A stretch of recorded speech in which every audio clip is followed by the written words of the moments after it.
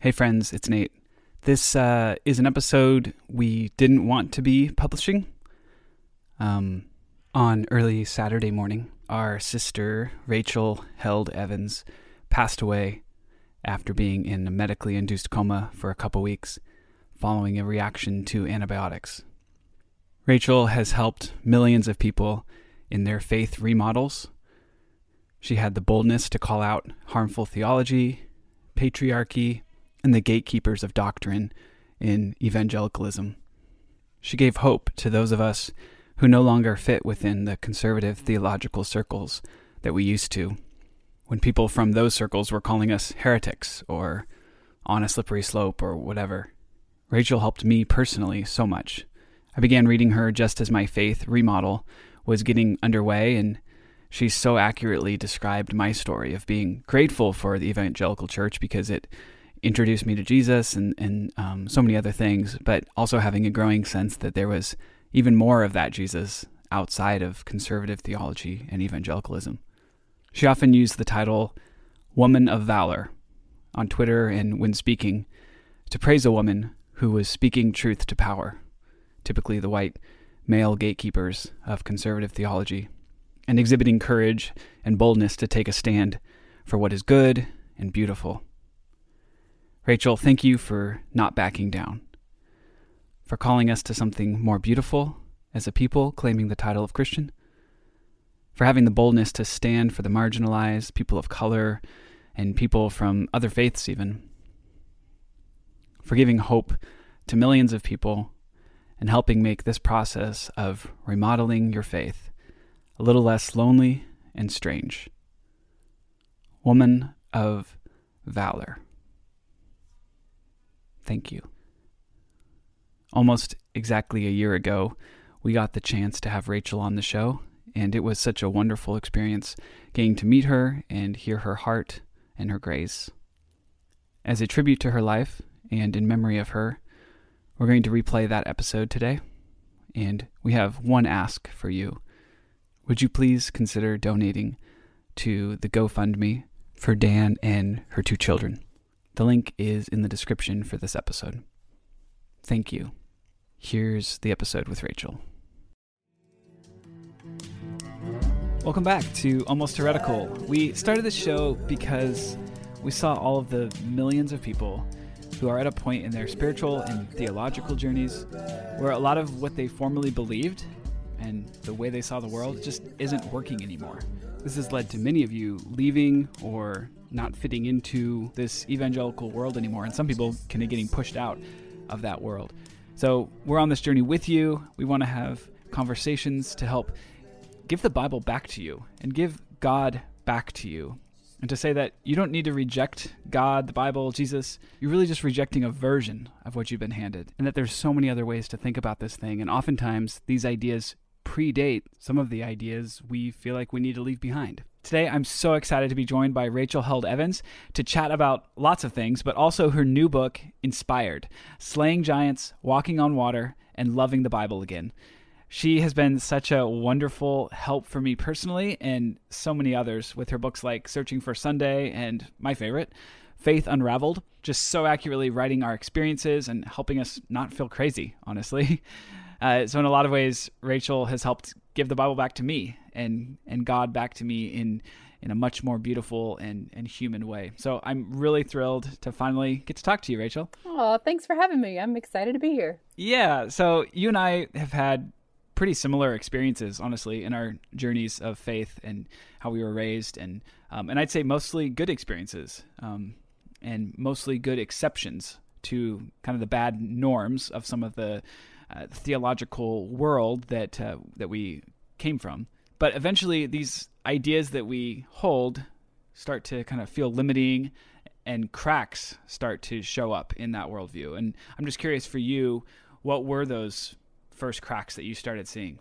Yeah. And I think a lot of people can relate to the fact that, I had a pretty decent upbringing, and I'm pretty grateful for the family I was raised in was very grace-filled and thoughtful. And so I didn't really find my family limiting. But certainly the broader culture, like the broader evangelical culture, though it was also pretty good to me growing up, I did bump into those questions and those cracks in the wall, when I was a young adult. So not everybody can remember the moment their faith started to fall apart, but I can actually remember the moment I saw that first crack in the wall.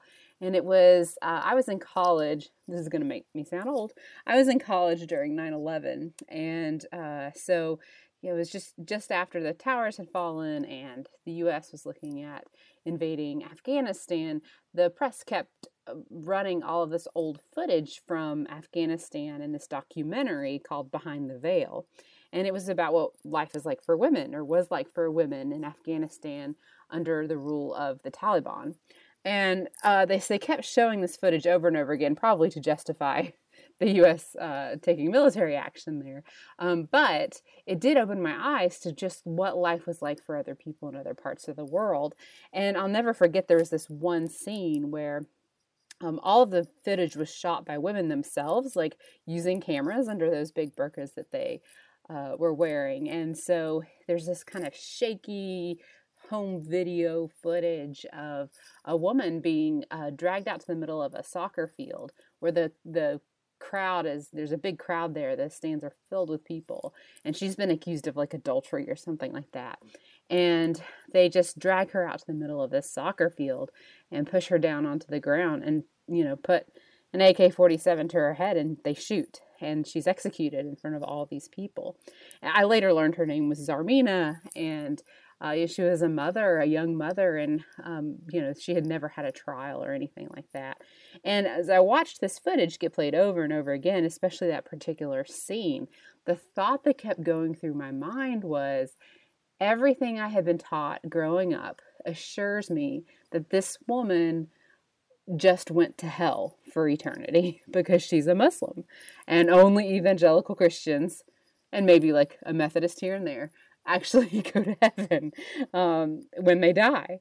And so for me, it was the question of religious pluralism. Like, how can it be that only evangelical Christians are saved and going to heaven when they die? What about all these other people in all these other parts of the world who've either never heard of Jesus or who had lives like this woman, Zarmina, that were already filled with suffering and, who really had no opportunity to encounter the gospel as I knew it? Am I really supposed to believe that the overwhelming majority of people to have lived on this earth never even had a chance at salvation? And that was it, and everything fell apart. So that was, and then it became, what about evolution? What about science? What about gender and sexuality? Like, once you have that one question, like, I completely believe in the slippery slope. Sometimes it leads you to some good places. I totally went down the slippery slope of doubt. Like, I was questioning everything. And it's been hard, it's isolating, it's lonely to go through that experience a lot. But it's also been pretty powerful too, and good. Yeah, that's so funny. We actually just did a show on the slippery slope and how oftentimes you have to go through that. I mean, Christian mysticism talks about, going through the dark night of the soul in order to arrive at this maturity that you couldn't actually get any other way. So that's really cool that you were talking about that. I remember in your book, I think it was Faith Unraveled, or what's the other title? That's the title, right? That's the new one? Yeah, it used to be Evolving in Monkey Town, but nobody got it, so we changed the title. I love that title so much better too. It's awesome. I know, me too, but not everybody is up on their turn of the century courtroom history. Right. Which the illusion is kind of, so right. It's all right. But you talk about in Faith Unraveled that this idea of the Bible being used as a weapon. And I think that's a lot of the people that listen to our show have experienced the Bible in that way. I mean, we talk about that. We talk about it's the sword, and so it's this idea of using the Bible as a weapon, and people have felt either the encouragement to use the Bible in that way, or they felt actually the weapon of the Bible used against them. Yeah. And I guess, I just want to talk about that a little bit. Why do you think we're tempted to make the Bible into a weapon? Yeah, did you do sword drills growing up? Do you Totally. remember Yeah. those? I That was would good. totally beat your ass at one of What are those now. I those? bet. No, just kidding. We have to do that live. I need an explanation. Oh, I wasn't familiar with any of that world. you didn't do sword drills? No. Oh, what's your background? Kind of like loose cultural Christianity growing up, but not nearly as deep as you guys were.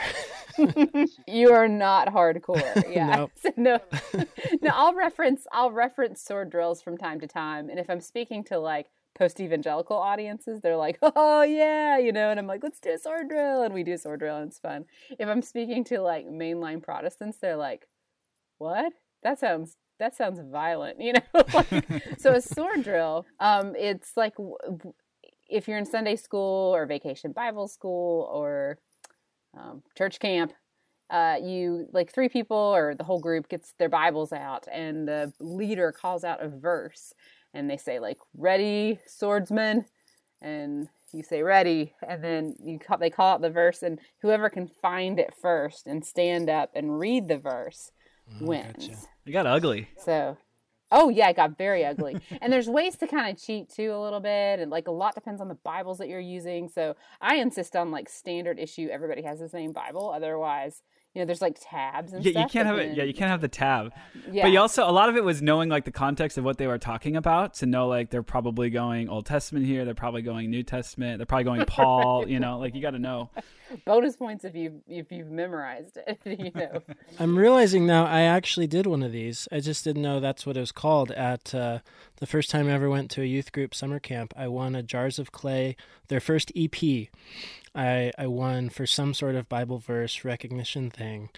Maybe they called it that and I just don't remember it. What, you won without any practice? Like, wow. I mean, this was like early days. I think it was probably like if you got New Testament or Old Testament. Yeah, that's still really impressive. And like winning a Jars of Clay album is like classic. Yeah. We must be close in age. Wait, what were we originally talking? Oh, the Bible as a weapon. Besides the sword drill context, but yeah, I think that a lot of people, have had that experience, and like, for me, it wasn't used particularly violently, but I do recall in high school being told by guys, especially after I would give my testimony and do a little bit of public speaking in youth group, and I would often be told by guys that it's too bad that I was a girl because I was actually a pretty good speaker, and the Bible says a woman cannot preach or have authority over a man, so too bad you won't actually get to be a pastor or anything like that. So I mean, it was used against me in those ways. It was certainly limiting. People used it to limit what I could do as a woman and what I might be called to do. But then I think of like LGBTQ people and just how much more violently the Bible has been used against them, and historically against people of color, and to this day, the way it was used to justify American slavery. So, the Bible has been used as a weapon in all the wrong ways. And so I think that's one reason why I understand that a lot of people are reluctant to come back to the Bible. If they have broken away from church for their own, health and sanity and well-being, or if they have, taken a step away from their faith for a time as they work on reconstructing and rebuilding that faith. I get that for a lot of people, the Bible's it has so much baggage because it's been used violently against them or cruelly, or maybe just all these stories we grew up with that we once loved, like Joshua and the Battle of Jericho. You read that as an adult and it ends with God telling Joshua and his soldiers to kill every man, woman, and child in this city. So you encounter stuff like that and the patriarchy and other issues, and it can be hard to recover that love of Scripture, which is what I'm really aiming to do with this latest project, is help people engage the Bible with their head and heart fully operating, with their doubts, with their questions, with their skepticism, with their ideas, and with their creativity, to come back to the Bible and see how it might still be healing and might still be relevant. Because that's kind of been the journey I've been on in the last few years, is just really not wanting anything to do with the Bible for a while. even though I was like the world's biggest Bible nerd, to wanting to come back to it. And so I kind of write about the influences that led me there. And I try to introduce some of that scholarship and some of those interpretive postures creatively through story and poem and that sort of thing.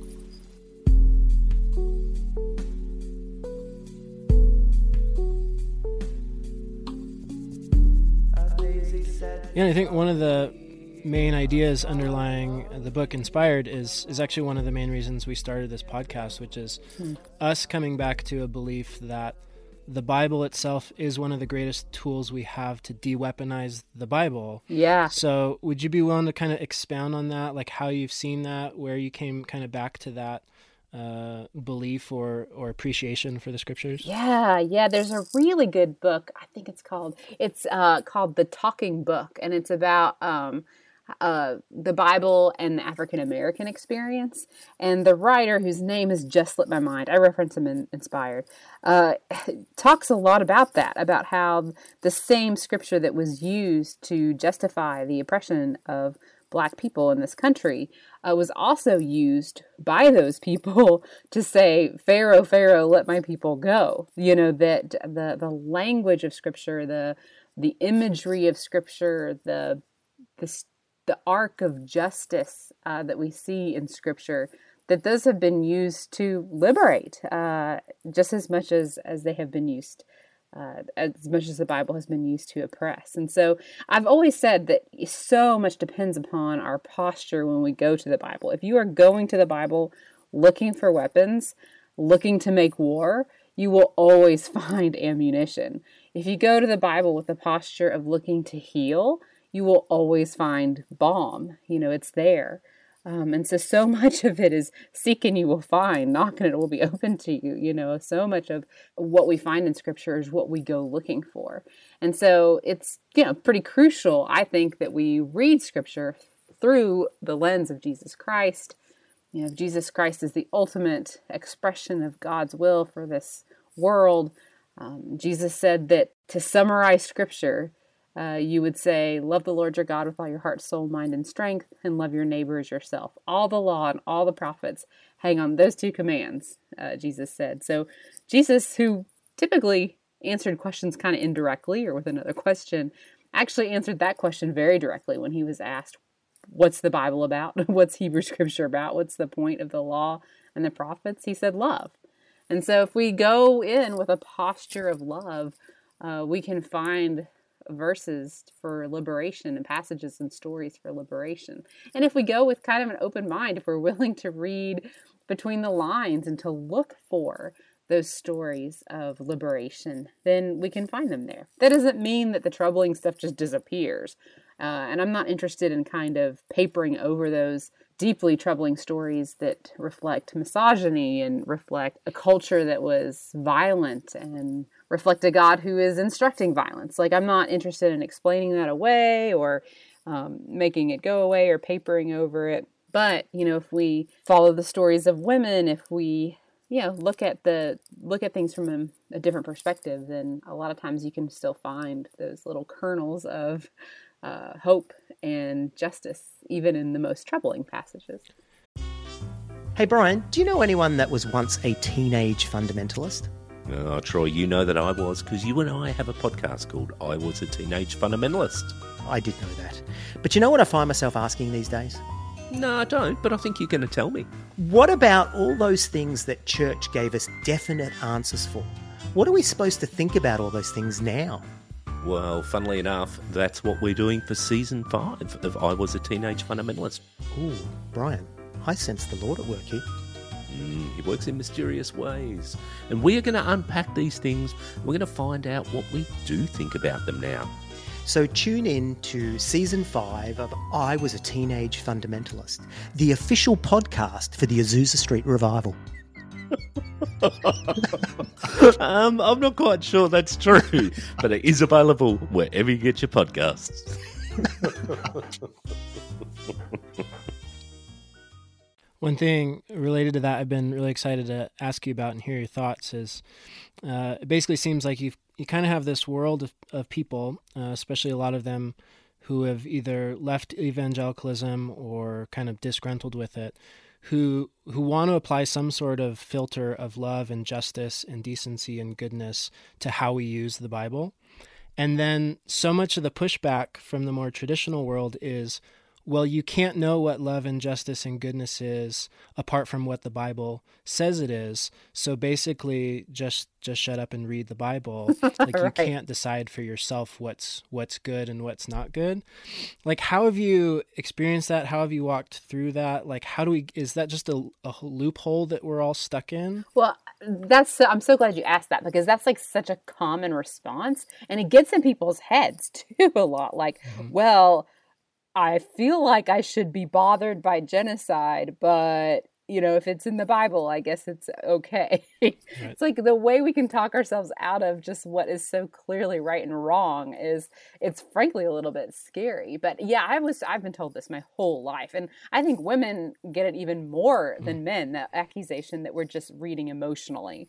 Well, you can't let your emotions affect how you read the Bible.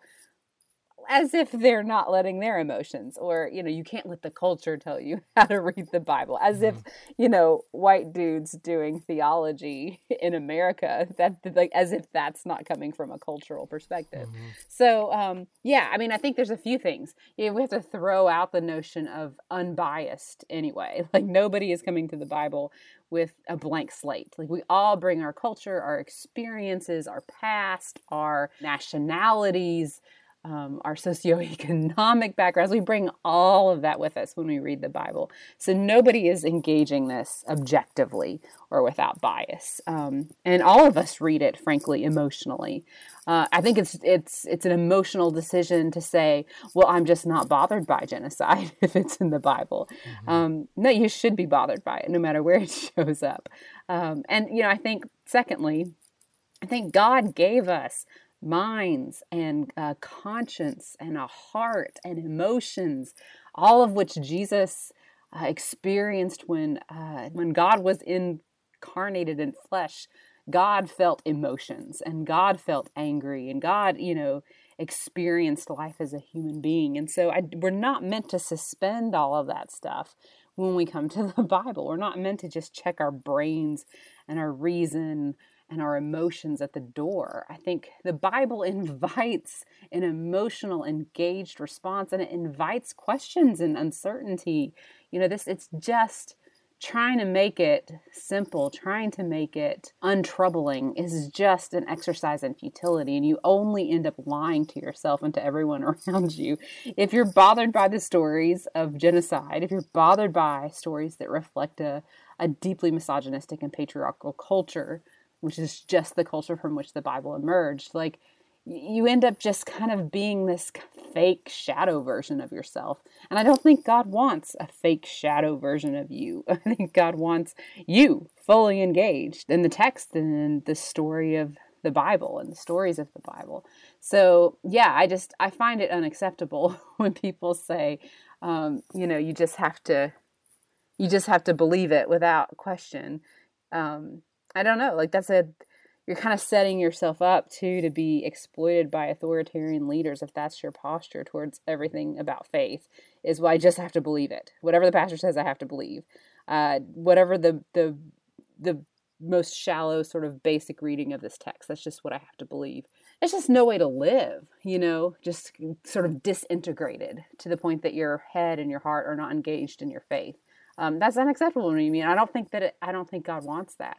And so a big turning point for me too in engaging all of this was encountering Jewish interpretations of the Bible, because Jews approach the Bible completely differently than Christians do. There's much more of an attitude of, it's okay to ask questions, and, ooh, look, there's a contradiction here. How do we resolve that? Should we try to resolve that? There's a story missing here. Let's make one up and fill it in. Like, the Jews just have this posture that the Bible's meant to start conversations, not end conversations. And that part of the beauty of Scripture is that it gets you talking with people. It gets you debating and discussing and imagining. And that's part of the magic of Scripture, is that it isn't easy to understand. It's not simple.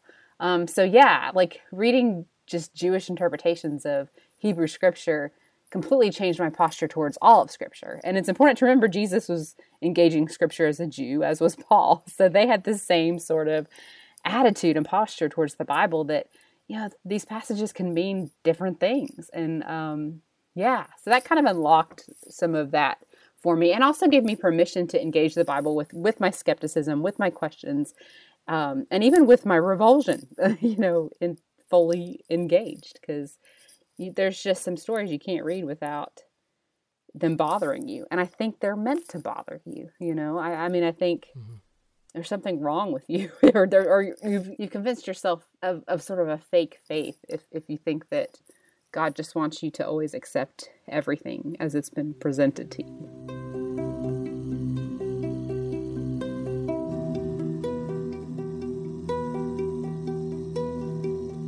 I really resonated. It was in your chapter on war stories, mostly talking about the Old Testament conquest narratives, especially like you mentioned, God telling Joshua to wipe out Jericho. And you talk about, you use the words disintegrated, fractured, fragmented. And those words are words that have really resonated with me in terms of almost like what's asked of us within evangelicalism psychologically. Yes. That I've started to reflect on a lot, I think has way deeper symptoms than just the weird things we can get ourselves to believe, but actually the kind of people we become when we think we're supposed to live fragmented lives. Yes, this is this is the first time I've said this anywhere, but this is totally what I want to write the next book about, is that the way that we're asked, exactly like you said, to sort of disintegrate ourselves, to check out emotionally and intellectually, because that brings us into territory of doubt and questioning. When I would integrate the work of Brene Brown into all of this. You can't selectively numb yourself like that. If you start numbing yourself to the atrocities that you encounter in scripture, you're going to numb yourself to the atrocities that we see around the world. If you teach yourself to be calloused about injustice when you encounter it in the Bible, you're going to be calloused about injustice when you encounter it in the world. When you teach yourself to check out emotionally from worship because, maybe you're not feeling the happy worship song that day, but you force yourself to feel that, you end up checking out emotionally from the rest of your life. And so you're absolutely right. This is like a new little soapbox of mine, is that when our faith leaders or when our churches, when our religious culture asks us to disintegrate like that, to check out emotionally and intellectually, and to just accept what we're told, we start to do that with our families and with the world. We start to just check out because that's the only way we've been taught to survive, instead of really engaging our doubts. And so, I would just say that God's big enough. If God is who we think God is, then, God can handle you bringing your full self, doubts, questions, belief, unbelief, all your full self to your faith. God's not asking for half of you and the rest of it checked out. I think about Job, Job is one of my favorite. It used to be one of my least favorite stories in the Bible because I was like, what the heck? God's kind of being an asshole here. This seems unnecessary. All these trials that fall upon Job just so that God and Satan can, win this little fight that they've got. Anyway, but, then you start to interpret it more as like a story than kind of a fable meant to illustrate the problem of evil and blah, blah, blah. Anyway, where was I going with this? Oh, Job. Job is, at the end of the day, it's Job's friends who tried to find answers to all his problems and explanations for why he was suffering, who were quoting scripture quite nicely. They're the ones who get uber rebuked by God. And Job is the one who ends up getting blessed in the end. And it was Job who said, I desire to argue with God.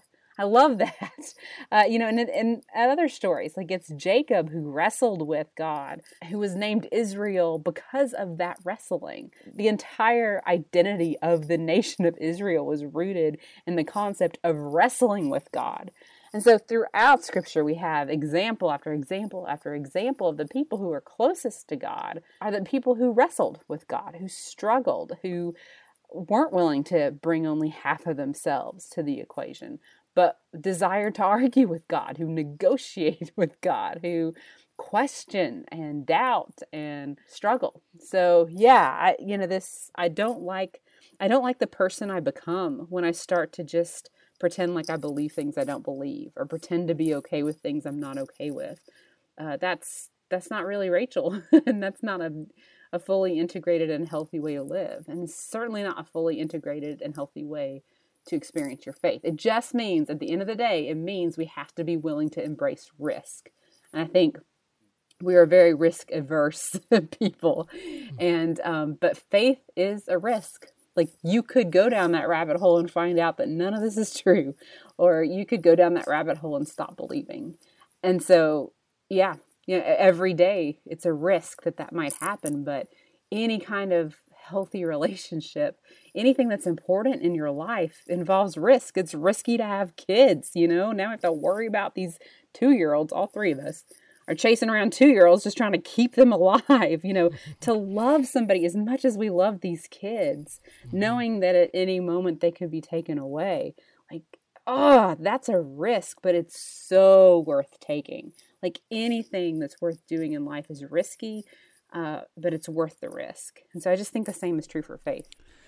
I think I can hear, there's always this side of me that can hear like the pushback, or can hear the voices, right. Or maybe it's like what I would have said. And I think the fear is that you're going to get to a place where everything is held so openly that you don't know what truth is anymore. And there's no, it's nice and clean to be able to say, let's just go to the Bible and that'll be our answer for everything. Mm-hmm. And so it's a lot harder to say, so you're saying we don't have the Bible anymore? Like, it's not what we always thought it was. So then what, right. Who determines what anything means anymore? Right. Yeah. I mean, and that's where it's like, you have to kind of let the Bible be what the Bible is, because like, if you think the Bible is going to be the place where we go to all get on the same page, you're in for a big disappointment. Yeah. I love what you talk about. You talk about in Inspired, the idea of it's not a magic eye book. Right. Yeah. Trying to get this, like, if you just cross your eyes enough and study this thing enough, you'll get to one unified idea of what the Bible says on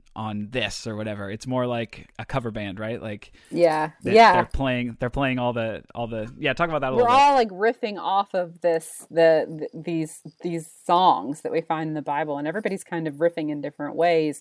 Like, yeah, because if you go to the Bible thinking like, well, this will get everybody on the same page, like, just look at the proliferation of denominations just within Protestantism, which has its basis in sola scriptura. Like, yeah, I mean, people are going to go to the Bible and find different meanings there. So the notion that, well, I just rely on the Bible, it's just like, it's a great way of just shutting down a conversation. Because I get this at least once a day on social media. Somebody says, well, I just believe the Bible. And it's there's an arrogance to it too, because it goes back to that myth of objectivity, as if they're coming to the Bible completely objectively. They're not bringing any of their own baggage or questions or their own culture to it. It's kind of like when people say that, like when Black women do theology, they're doing contextual theology, right? Mm-hmm. Well, if a Black woman has an interpretation of the Bible, or a Black female scholar, then she's doing contextual theology. But like a white dude at, Princeton, he's not, as if that's not a context as well. So there's an arrogance to that too, that, well, I just believe the Bible. Which version, which interpretation, which hermeneutical posture are you taking towards the Bible? And that's not to say that, the Bible can mean anything. There are principles of interpretation that are wise to use and that careful people studying Scripture are going to use. We should look at the context. We should see what else was written at the time. And we should look at the language and how it's used elsewhere in Scripture. We should, there are principles of good interpretation that I wholly embrace and celebrate and want to teach regular people how to use. But even with all of those working, you're still going to have some differences of opinion about how to interpret texts that were written centuries and centuries ago in cultures vastly different than the ones that we're in. There's just not going to be a simple reading that emerges from that. And the trick is just deciding that that's okay. It's okay. So much of the hand wringing and stress about this is because people are wanting the Bible just to be something it's not. It's not an answer book. It's not an owner's manual. It's not a position paper for your political views. It's not just this list of rules and what's right and what's wrong. It's poetry, it's letters, it's stories, it's songs, it's ancient philosophy and proverbs. It's all of these genres that just don't fit nicely into bullet points. And so we can freak out about that and act like that's a problem and try to force the Bible to be something that it's not. Or we can embrace the Bible that God gave us and say that, maybe the reason God gave us mostly stories is because stories can communicate truth in a way that a bullet point or position paper can't. And that maybe some of the play and the questions and the dialogue that invites, maybe that's kind of part of the point, like if the Bible were an answer book, like we really wouldn't have much to talk about, like with God or with each other. It'd be all so clear cut, but instead we're invited into this centuries old, dynamic, ongoing conversation with God and with one another, precisely because the Bible is not always easy to understand. And that conversation that we get to have with one another, that's part of what it means to be in a community of faith. Like being a person of faith isn't just about being right. Being a person of faith is about being in a community. And the Bible helps us have that community because it gives us something to talk about. It gives us something to wrestle with. So yeah, it's, like I said, there's principles of interpretation that are useful to apply and that help keep us on course. And as Christians, I think that we're called to read all of Scripture through the lens of Christ. That doesn't mean you make Old Testament passages mean something they don't mean, but that we're called to have that posture of love the Lord your God with all your heart, soul, mind, and strength, and love your neighbor as yourself. Reading everything through the lens of Jesus and knowing that Jesus is the culmination of all these stories, that changes how we interpret things, and that can get us kind of on the same page on some certain doctrines that are important. But trying to force the Bible to be an answer book that brings us all to the same conclusion is an exercise in futility.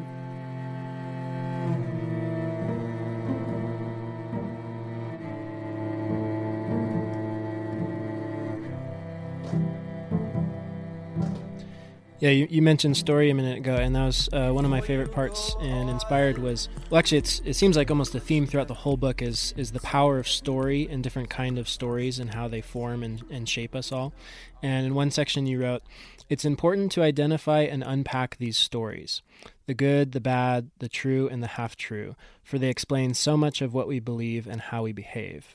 I think there's so much there. Can you expound a bit on that, of like the power of story that we tell ourselves and the stories that we grow up telling? Yeah, that's from the first chapter, I think, the origin stories. Mm-hmm. So the way I arrange the book is every other chapter I look at a different genre in Scripture. So we have origin stories, deliverance stories, resistance stories, war stories, gospel stories, and on and on. And some of them are I loosely categorize them together, mostly as a way of making a point about how what we encounter in Scripture are various genres of literature. And when we understand those genres, we understand better what the Bible's, what the point of these stories might be and how they might apply to us today. And then in between each of those chapters, I do like a creative retelling of a familiar Bible passage. So like a screenplay around the story of Job, a poem that's an ode to the beast of Revelation, just kind of some fun stuff to get people's interest and intrigue and just to make it a fun read. The Job retelling was my favorite, by the way. Oh, thanks. I had so much fun writing that. This is the most fun I've ever had writing a book because I got to be creative and that was super fun. But so you're quoting from the Origin Stories chapter where I talk about the genre of origin stories and how stories of our origin, whether they're the story about how grandma and grandpa met or the first Thanksgiving. These stories really are infused in our culture and our lives in such a way that they help us understand who we are. And they're usually kind of a mix of truth and a little bit of fiction and embellishment, and they get told and retold in ways that help us understand the present. And so when we understand that's the kind of story that Genesis 1 and Genesis 2 are, it helps us understand where the author's going with that, where the writers of Scripture are going with those stories. So I make the case, and I'm sure there'll be plenty of people who will disagree with me on this, but I make the case based on what most biblical scholars say about Genesis 1, that this is an ancient origin story that's meant to stand in contrast to Babylonian creation stories, where they talk about the gods arguing and striving with one another and creating the world out of bloodshed, and human beings are made from the blood of their enemies, and they have these temples where they now reside in Babylon. And so the story of Genesis 1 is really meant to stand in contrast. Like, it was written by people who didn't have a temple, whose temple had been destroyed. And so it concludes with a God who doesn't need war, who doesn't, make people out of the blood of enemies, but makes people in God's own image to be emissaries to creation, and then culminates with a God who doesn't need a temple made of stone to worship in, but a God who has made the whole cosmos a temple, and rests in that whole cosmos of a temple on the seventh day. So that's a lot of information right there. But my point is, when we understand, how stories operate in our lives and in our culture, we can understand that, these stories were meant to operate in the lives and in the cultures of other folks at another time. And when we understand that, I actually think the meaning of it becomes richer.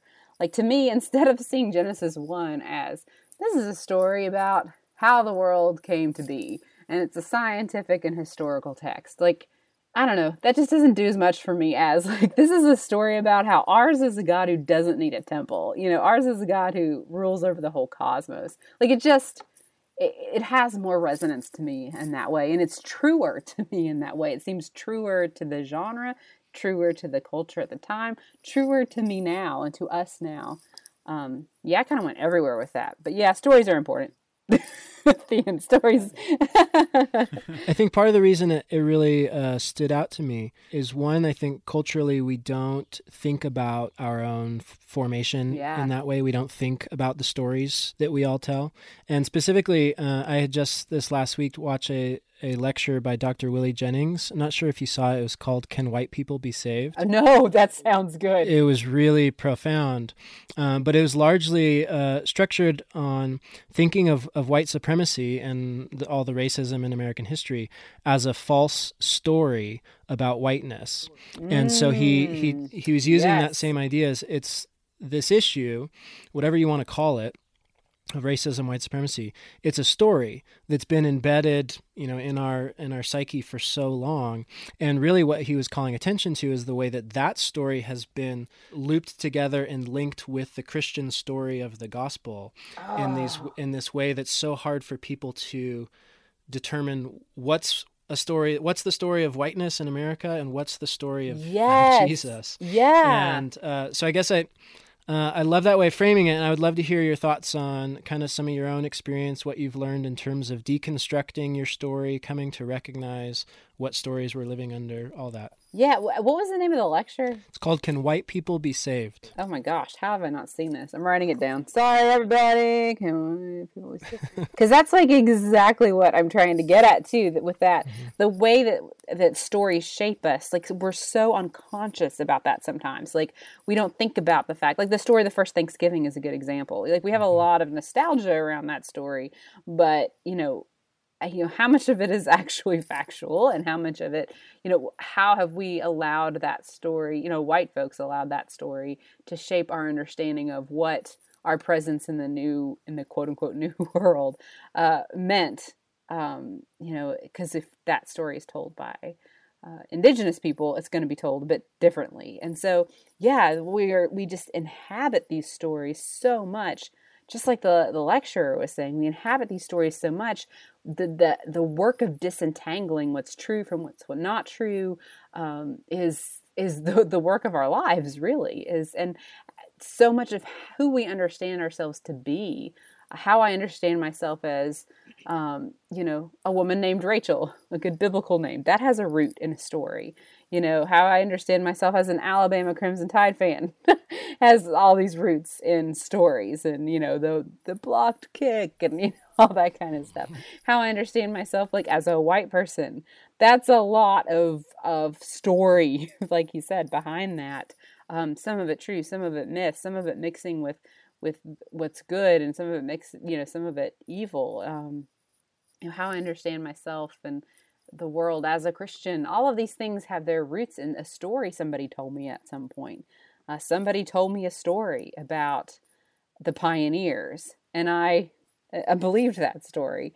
It was a one-sided story, but I took that to heart in some way, and it formed my identity. So yeah, being aware of how story shapes our identity is so important, for better or for worse, to understanding ourselves and why we behave the way that we behave, why certain injustices are allowed to flourish, why we have the conflicts that we have with our friends and with our family, and why we have the conflicts that we have with the world. Stories tell us, our origin stories tell us who to hate.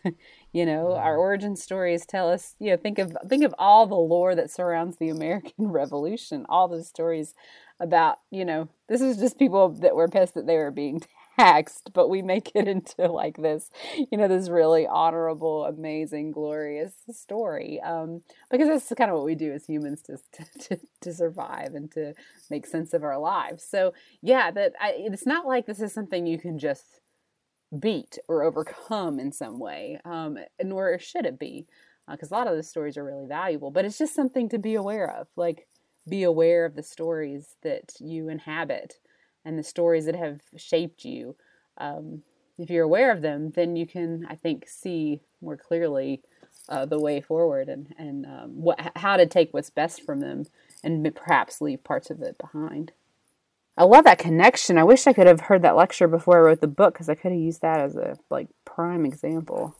Mm-hmm. That's the story of publishing right there. Like, I should have done this. I should have included that. It's just like, it never stops. Oh, yeah, I can imagine. Hey friends, just a 20-second break here to ask a quick question.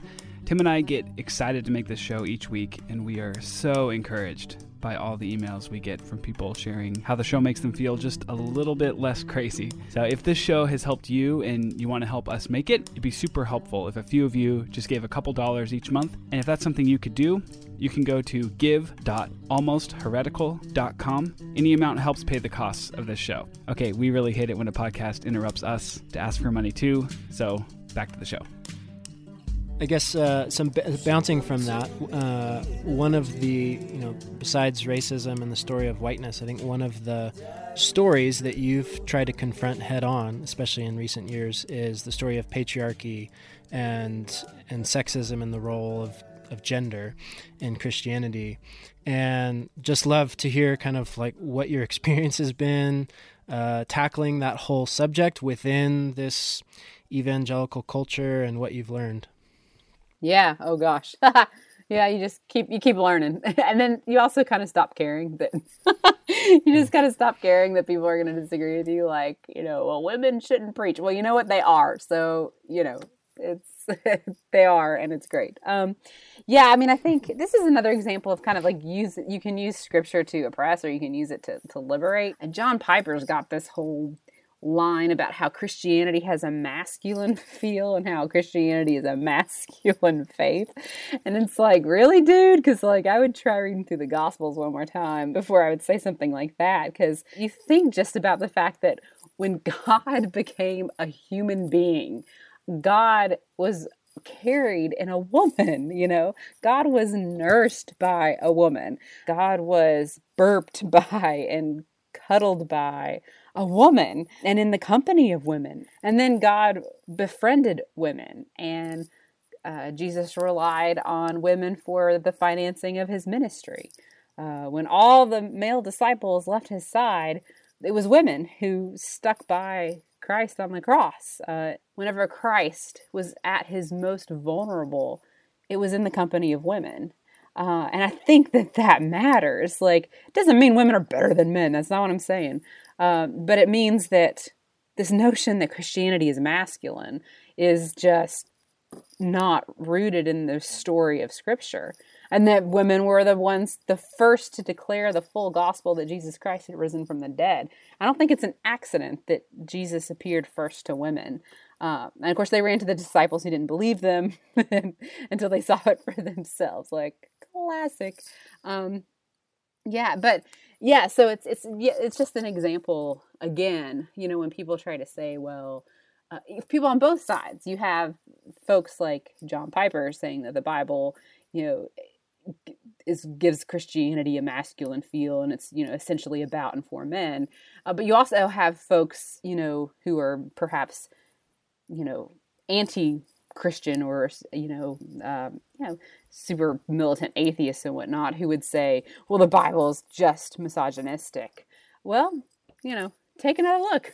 Both sides on that need to take another look at Scripture, because I don't think that's a story that we're given, especially once we get to the Gospels, where so much of the most important. I mean, it matters that when God became flesh, God relied so much on the presence of women, and so it's a lot again about the posture that you're taking as you approach Scripture. If you want to find verses to relegate women, you'll find them. But if you want to find verses to uplift women, like another example is in the epistles. You have one reference in one epistle written to one specific church saying, I do not permit a woman to teach or have authority over a man. And that's a letter attributed to Paul. Paul probably didn't actually write it. That's a whole other conversation. But elsewhere in other epistles, and including those that we know were authored by Paul, we have examples of women who are teaching and leading. Lydia, Priscilla, Junia, clearly celebrated by Paul as what he calls them co-workers in the work of the gospel. So obviously that wasn't meant for all women at all times and all people at all times. It was clearly meant, in my mind, pretty clearly meant for a specific context. So this is another example, too, of taking instructions that were directed to specific people in a specific context, in a specific culture, and trying to apply them to everybody, everywhere, at all times. It's always ironic to me that people like Piper don't enforce a head covering rule in their church, even though in the letter to the Corinthians, I think it's 2 Corinthians, Paul's pretty insistent that every woman in every church he knows covers their head. So, we're all selective, and you can learn a lot about a person based on how they select. And if they select in such a way that oppresses people, they're probably not doing it right. Yeah, that's so true. I wanted to get to this, but so Trevin Wax of the Gospel Coalition, in a response to, I'm not sure which book it was, I don't remember now, of yours, he said, some millennials, I think talking about you. That's gracious. I'm going to take that as a compliment because I'm just barely a millennial. So thanks, Trevin. That's right. I'm one of the young ones. Like many from generations before us, want the church to become a mirror, a reflection of our particular preferences, desires, and dreams. But other millennials, I think he's talking about himself, want a Christianity that shapes and changes our preferences, desires, and dreams. I'd like to hear your response to that, because I think a lot of us that are now outside of this kind of evangelical reformed world, that really bugs us when we hear something like that. Oh, yeah. What would you say to people that are bugged by that perception? Well, that they have every right to be bugged, because like the person's not going after like your argument or your thoughts. They're accusing you of motives, of bad motives. That you just want to make Christianity in your own image. I get that a lot. Or you're just basing it all on emotions. I hear that all the time. And it's really insulting too, because like, frankly, I've done a lot of freaking homework on this. I have spent hours immersed in biblical commentaries. I don't come to these viewpoints because they come naturally to me. I actually do work to find a lot of these ideas. It's not like I read Genesis 1 and I was like, oh, I see that this is clearly, much more likely to be a reflection of an ancient Babylonian conversation around the nature of God and temples. Like, that's not something that, I just happened upon. I worked for that, and studied for that because I love the Bible, because I love Jesus. And, I want my faith to be, an engaged faith, not a checked out faith. But yeah, I think that, anybody who says that it's really hard, I know that we all have unlike Trevin, I would say that we all have the impulse to go to Scripture and to go to faith and try to force it into a mirror that reflects our own biases and desires. So that's every single one of us goes to the Bible and approaches our faith with that instinct, because that's part of what it is to be human. We crave affirmation of what we already believe. So it's not unique to sort of postmodern, post-evangelical millennials to find affirmation for what they are inclined to believe. It's just, a lot of these Reformed guys who only read Reformed guys, only read other white men from America, like, they think that they're not doing the same thing, but they are. We're all doing that. I mean, the thing, though, that we all have in common, too, is that when you get to the Gospels and you get to the teachings of Jesus, it shuts us all up. You cannot make that into something that you want to hear, especially when we're talking about relatively privileged Americans. You cannot go to the Beatitudes and read, "Blessed are the poor, and cursed are you who are rich. Blessed are the hungry, and woe to you who have enough now." You cannot go to that without your basic assumptions about life being challenged. That challenges all of our assumptions about what it means to be blessed. You cannot read and encounter Jesus' teachings about enemy love and be confirmed in what you already want to believe. No, I don't want to love my enemies. I don't even want to love like the guy who's being a jerk to me on Twitter. Like, that's not even a real enemy, and I can't muster up love for that person. Or to give without expecting anything in return, or to, when you're asked to walk a mile, to walk two. Like, Jesus kind of busts up any of our attempts to go and force Christianity into a mirror that reflects what we want. And I just think that is true for all of us. I'm not going to the Bible to look just for affirmation for what I believe. I mean, I am, but I'm trying to train myself not to be.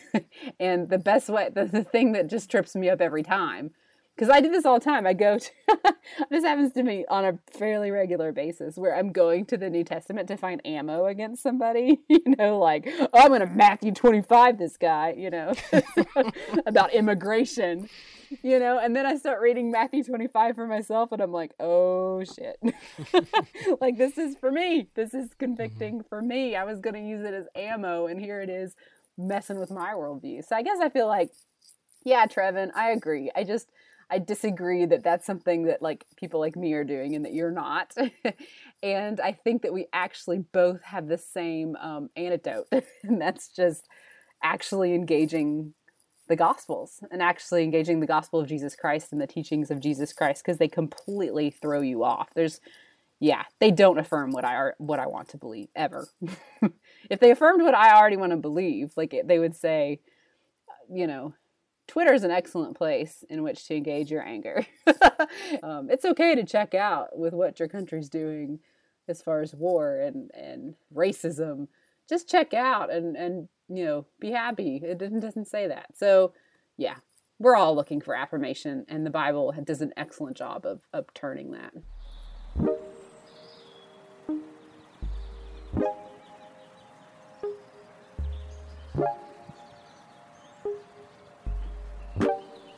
So, Rachel, you mentioned a minute ago that at this point, it's pretty easy for you to brush off the criticism, brush off the flack you get from kind of the evangelical establishment and the gatekeepers of that establishment. But a lot of the people that we're in relationship, a lot of the people that listen to the show, they're not there yet, and it's an incredibly scary and painful place to be, kind of under the threat. So even we just got this email this week from a woman talking about her story with her husband, He said, for us, gender roles were the first thing we started to question. It started when we realized that we were far happier than everyone else we knew in marriage, precisely because we were bad complementarians who didn't actually have hierarchy in our relationship.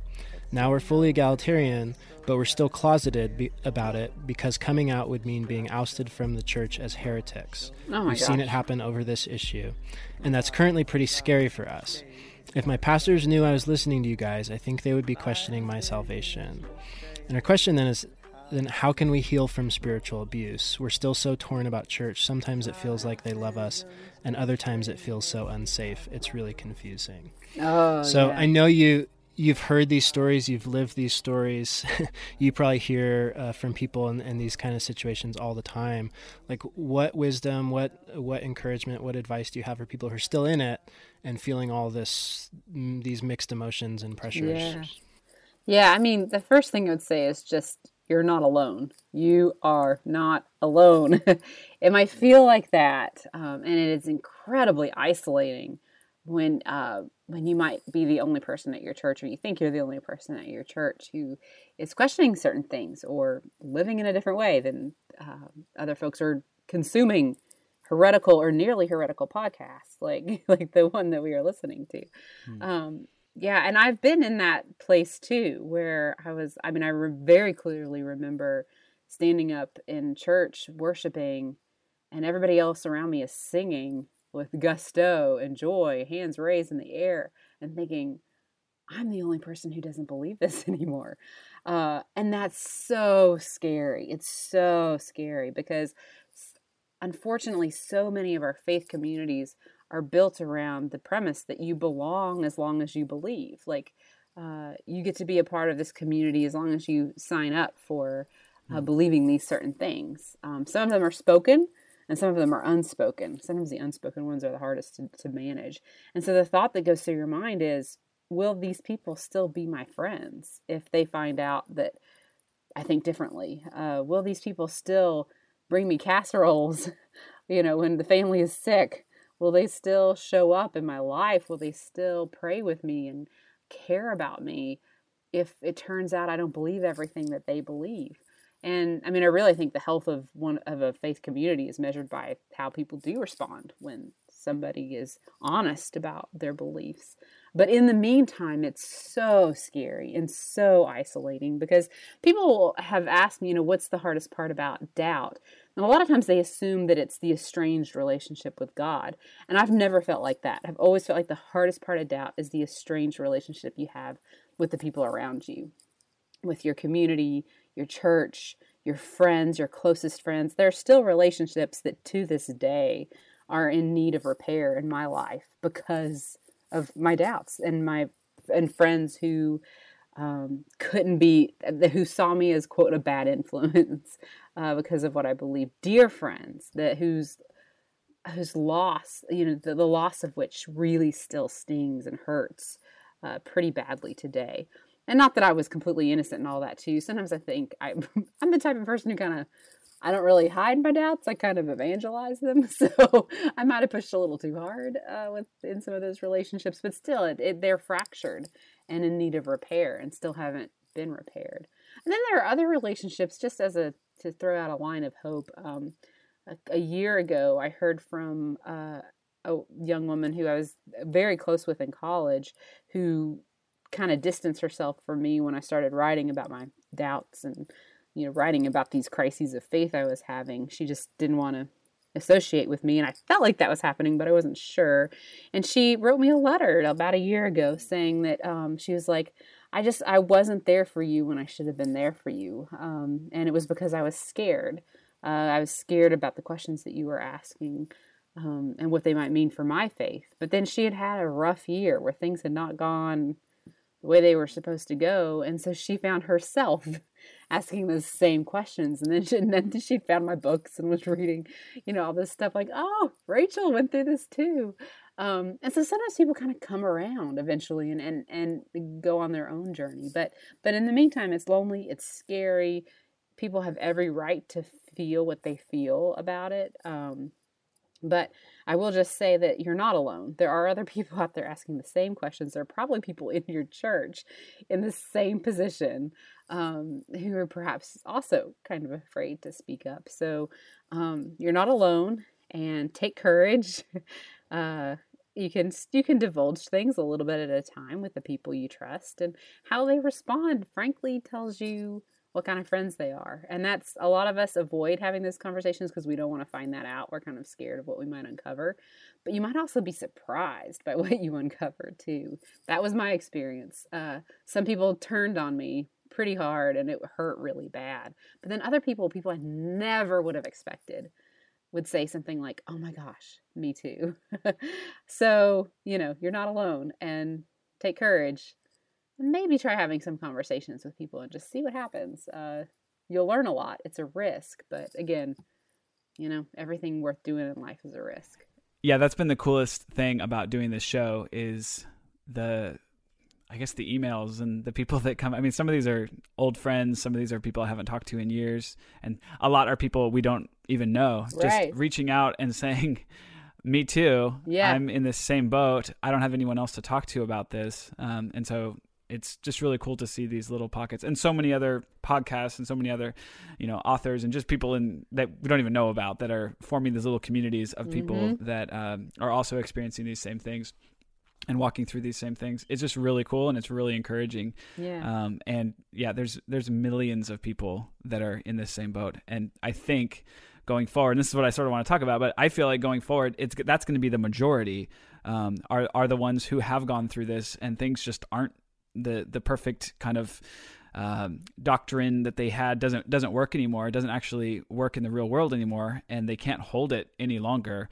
So I guess kind of want to talk for a sec just about, like, where do you see this going? I mean, what do you think we're going to be talking about with our kids and grandkids 50 years down the road? American evangelicalism, like, is it done? Oh gosh. Is it just is it just a matter of time? You talk about in Faith Unraveled that our faith always evolves. It always changes. From the point where we're using the Bible to defend slavery, we adapted, it changed, and now people are, it's like, well, obviously the Bible's not talking pro-slavery, even though the verses are still there in this text. So yeah, I just interested to hear your thoughts on that. Yeah, and those verses are always in the same context as wives submit your husbands. Like, that's either preceded or followed by slaves obey your masters. So why some people, totally. Why are we keeping the wifely submission and throwing out the slavery? Anyway, that's a whole other, that's a tangent that, look at me walking away from it.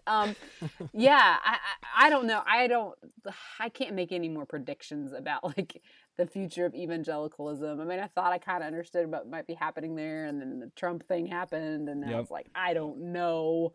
I'm dealing with a lot of anger around that too, and so I'm kind of like, let it burn, So, but that's probably not a Christ-like posture to have. The only thing I'll say is that, like, when we talk about the future of the church, a lot of times this is just a bunch of white folks kind of wringing their hands and talking about themselves, when really the center of Christianity has shifted from the global West to the global South and East. And so the future of Christianity, it looks Asian, it looks brown. It doesn't look like American Christianity, which is probably in a lot of ways a good thing. Also raises some challenges around things like gender and sexuality, and how different cultures approach those things. And so, yeah, but I think the main thing is, if you want to talk about the future of both evangelicalism and broader Christianity, it's not white. That's where the numbers are going down and the numbers are going up in immigrant communities here in the U.S., and in the global South and East. And so, folks who are spending all of their time reading dead white Calvinists might consider reading of some people of color and some people from non-Western traditions, because that's actually where the population of Christianity is growing. So that's what the future, kind of looks like. What that means exactly is probably the work of other people. I'm not going to try and speculate. I don't know what's going to happen with American, white American Christianity. I think, or particularly white American evangelicalism, is pretty compromised at this point with the stubborn allegiance to Trump. Most people associate evangelicalism with him now, so the future, I think, kind of looks like his future, which I'm not predicting is going to be a great one. So, yeah, I mean, I have so many mixed feelings because I'm so angry right now about that alliance that I can veer into sort of this, haha, you deserve it attitude. But then I remember that, it was evangelical Christianity, for all its faults, was what introduced me to Jesus. Like, this is my spiritual, these are my spiritual parents. This is where my faith was first shaped and formed. And I don't want it to just go down in a big dumpster fire. I want to see it redeemed and restored. But we're resurrection people. So, sometimes the church needs a little death and resurrection for the next step. Yeah, I think there's some things that need to die about American Christianity in particular. And if they die, then the good news is we believe in resurrection, and who knows what God is up to. But yeah, I look kind of to the margins too for the future as well. The folks who are preaching and speaking from the margins. That's where the prophets always are, and the prophets usually know what's up and what's coming. Yeah. So look to the margins. Listen to the weirdos. They're the ones who have a sense that God's busy making something new, and they're the ones telling us to make a path through the wilderness. So, yeah, it's both exciting and scary. But I try not to make too many predictions because I really don't know.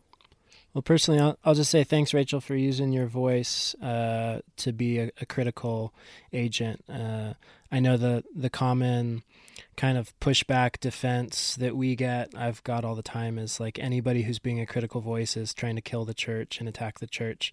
And so I just want to say, like, I think that what you're doing in your work and taking the risk of saying the uncomfortable, uncommon things is, if the church in America is going to go through some sort of reform and come out of this on the other side, like, I think voices like yours are part of the reason why. So thanks for everything that you're doing. Well, that means a lot. And thanks for creating environments like this one where we can talk about it, like, kind of relax and let our guards down and just really talk.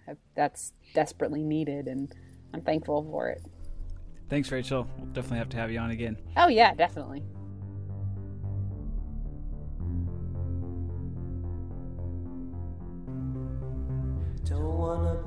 That was really, really helpful, and that's sort of what I've always gotten from Rachel since I discovered her a few years back. Really just articulating, I guess, this experience that I've had, and I know lots of other people have had. So it was really fun. Yeah, totally. I think it's part of what she's so good at is just being brave to express and articulate feelings that a lot of other people are feeling, and making people feel less crazy, which is, I think, something that's really honorable and important. I know for me, one of the things that came up first when I was reading through Inspired, and then in this conversation that I'll be thinking about for a long time, it's that idea of, as she points out, the Bible can be interpreted in a litany of different ways. You can pick and choose to support whatever ideology you want to support. And the result is, as she mentioned later on in the conversation, that one really important filter, and perhaps the most important filter, is whether or not the theology drawn from your particular interpretation oppresses people. Whether it's liberating or whether it's oppressive. And I think that, to me, is kind of putting a finger on what seems to be at the center of a lot of the division and disagreement in Christianity, at least in the circles that I swim in.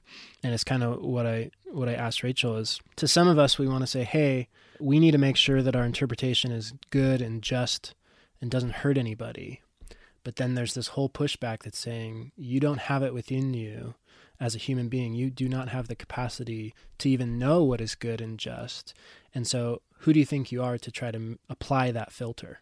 Or just that's even the wrong way to approach the Bible, that you shouldn't be thinking through how is my interpretation of the Bible actually impacting the world and what is the fruit that it's leading to. You should just be reading this thing, plain reading, and whatever it says, you do that. But what's missed there is that, like Rachel said, everyone is coming to the Bible with their own bias. It's a myth that we can just read the Bible plainly without bringing our own bias to it. Yeah, right. And so I think one response, and I think it's one that I'm pretty convinced of, is that one of the only safeguards against that reality, that undeniable reality that we are all biased, and there is no such thing as a perfectly unbiased, plain reading of Scripture, is that we have to take responsibility for the effects, the consequences of those thoughts. And as Rich said, we have to make sure they're not oppressing people. But that just seems to be one way of articulating one of the great divides in different Christians today, is those that insist on that kind of ethical filtering and those that insist that we aren't capable of doing that ethical filtering, that we don't actually know what's good or what is just. So honestly, I think it just creates two worlds which have entirely different ideologies of what we're capable of as humans, with how to approach the Bible, with what to do with the thing. So I think her book and her work is just trying to draw that out and get people to think more carefully about some of these oversimple ideas that we can just read the Bible, take it literally, and everything that happens from that will be good. So anyway, I just think one big takeaway is that this conversation, what Rachel's bringing up, is really putting a finger on something that we're all going to be wrestling with for a long time, which is just how differently so many of us are thinking, and how differently we see the world and we see our own selves in the world and what we're capable of. And really where that shows up perhaps the most is the way that we approach the Bible and what we think we're supposed to do with it. And so we're going to continue having those conversations. This show is for you. We're with you on this journey. And Rachel's work is so helpful. Go check out her books. Go check out her new book, Inspired. And you can follow her on Twitter at Rachel Held Evans. And we're going to have many more conversations working to give this Bible, give God back to you, and show more helpful and beautiful ways to think about this thing. We'll see you next week. Peace.